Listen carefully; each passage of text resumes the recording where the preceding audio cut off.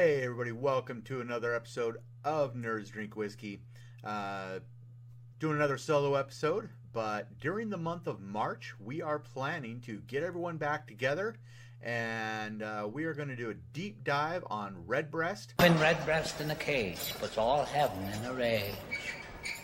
For those of you who do not know, Redbreast is an Irish whiskey, very highly praised.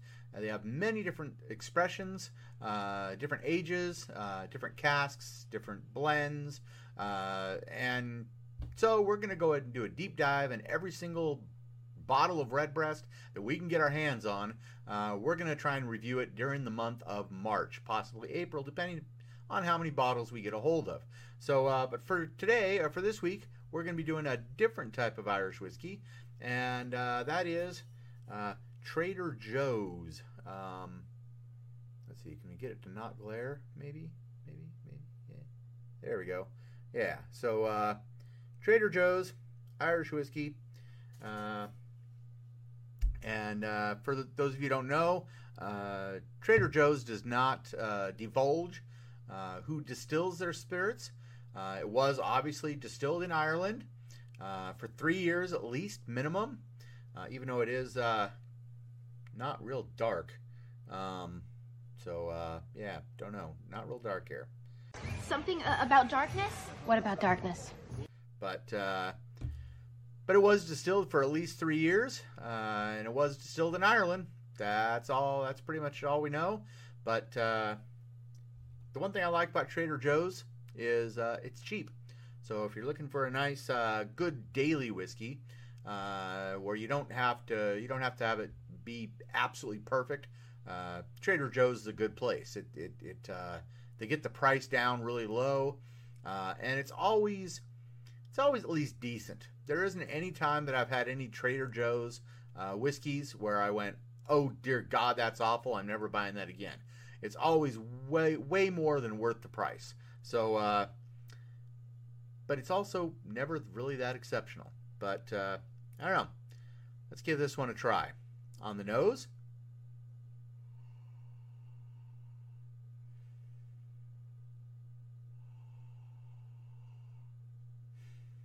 Extremely light floral is about all I'm getting. Not really much on the nose there. Probably the least prominent of any whiskey I've had in a while, as far as the nose go. But I think it's time to actually sample some of this. So, Dark Helmet, do your thing. Ludicrous speed!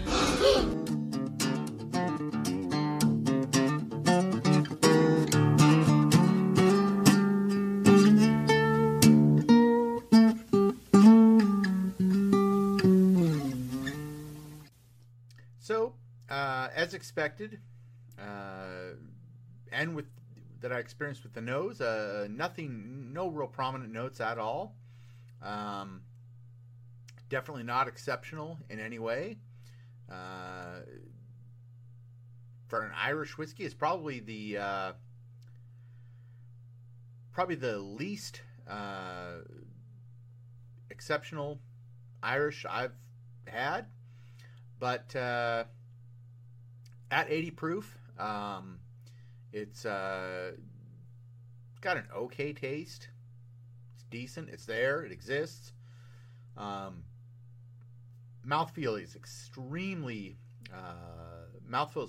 light, very gentle. Finish, barely a finish. There's really no bite to it.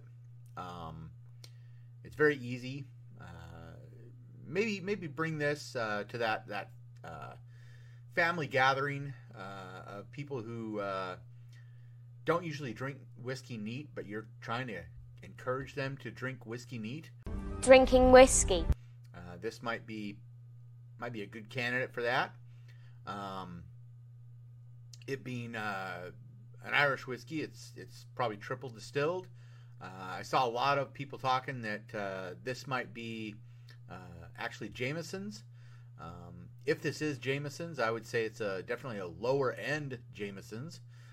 I've had some of the higher end Jameson's product recently, and this is not that. It's not bad necessarily.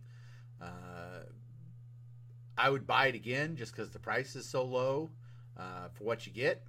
It's a decent whiskey, but it's just not at all exceptional. I think if I wanted to go for something easier on the pocketbook, I would probably go with the Proper 12 because it's still easy on the pocketbook, but it's not. It's a little bit more exceptional. There's something a little bit more there with the Proper 12, or maybe a higher end Jameson's. But it's not bad. Wouldn't turn my nose up at Trader Joe's Special Reserve, but beyond that, it's just not that special. So I would not reserve it, and that's pretty much all there is to say. It's so unexceptional that there's just not a lot to say about it. Insignificant to you, maybe. So, anyways, I think next week we might be doing. I might be doing another solo episode. I think it's a Scotch, and I believe it's a Speyside. So, anyways, see you next week for another episode of Nerds Drink Whiskey.